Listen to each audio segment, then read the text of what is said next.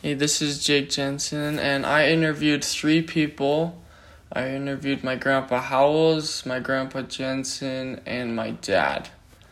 Um, my grandpa Howells was involved quite a lot in the war. He actually got into one of the boot camps. He signed up. He wasn't drafted, but then he was rejected after a few weeks because of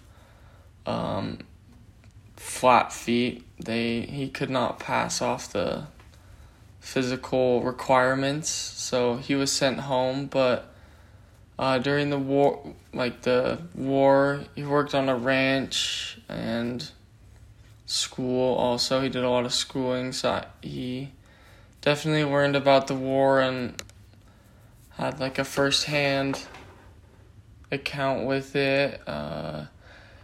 An impact he had on participating in the war. He just helped out with the boot camp. He wanted to be in it, but his physical well-being wasn't good enough for them. And so yeah, and then my grandpa Jensen, who also wanted to be in the war, couldn't. He didn't tell me why, but instead of being in the war, he worked in mines that collected coal and steel for the ships and stuff like that to help out with the war. And so he was kind of the backside of the war that you don't see, but they need for the war to go good. An impact the war had on his life is one of his best friends actually fought in the war and died, and he told me a lot about him and how he was a great leader and how it had a big impact on his rest of his life.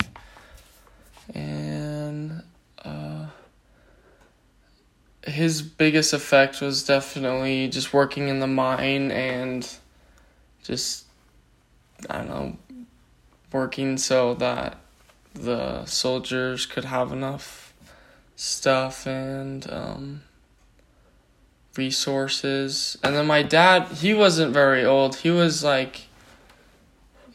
in 1969, so he didn't experience much of the war, but through his schooling, he learned through the news and his teachers. He kind of got the biased view of it from the school. The school was showing that it was an honor to serve and that everything was going good because the government wanted them to teach that, and kind of biased towards the good part of the war. But then later in his life, he studied a lot of the war and learned that a lot of America was against it. And so he learned a lot from that. It didn't affect his life very much, just a little. Of course, his dad was working in the mine to provide for it, and I guess that moved his family from Utah to Virginia.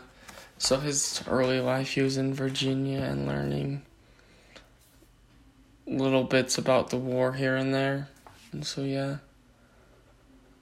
And I guess his most memory of the war was how America pulled out and how it kind of was like a shock to everyone that America finally lost a war.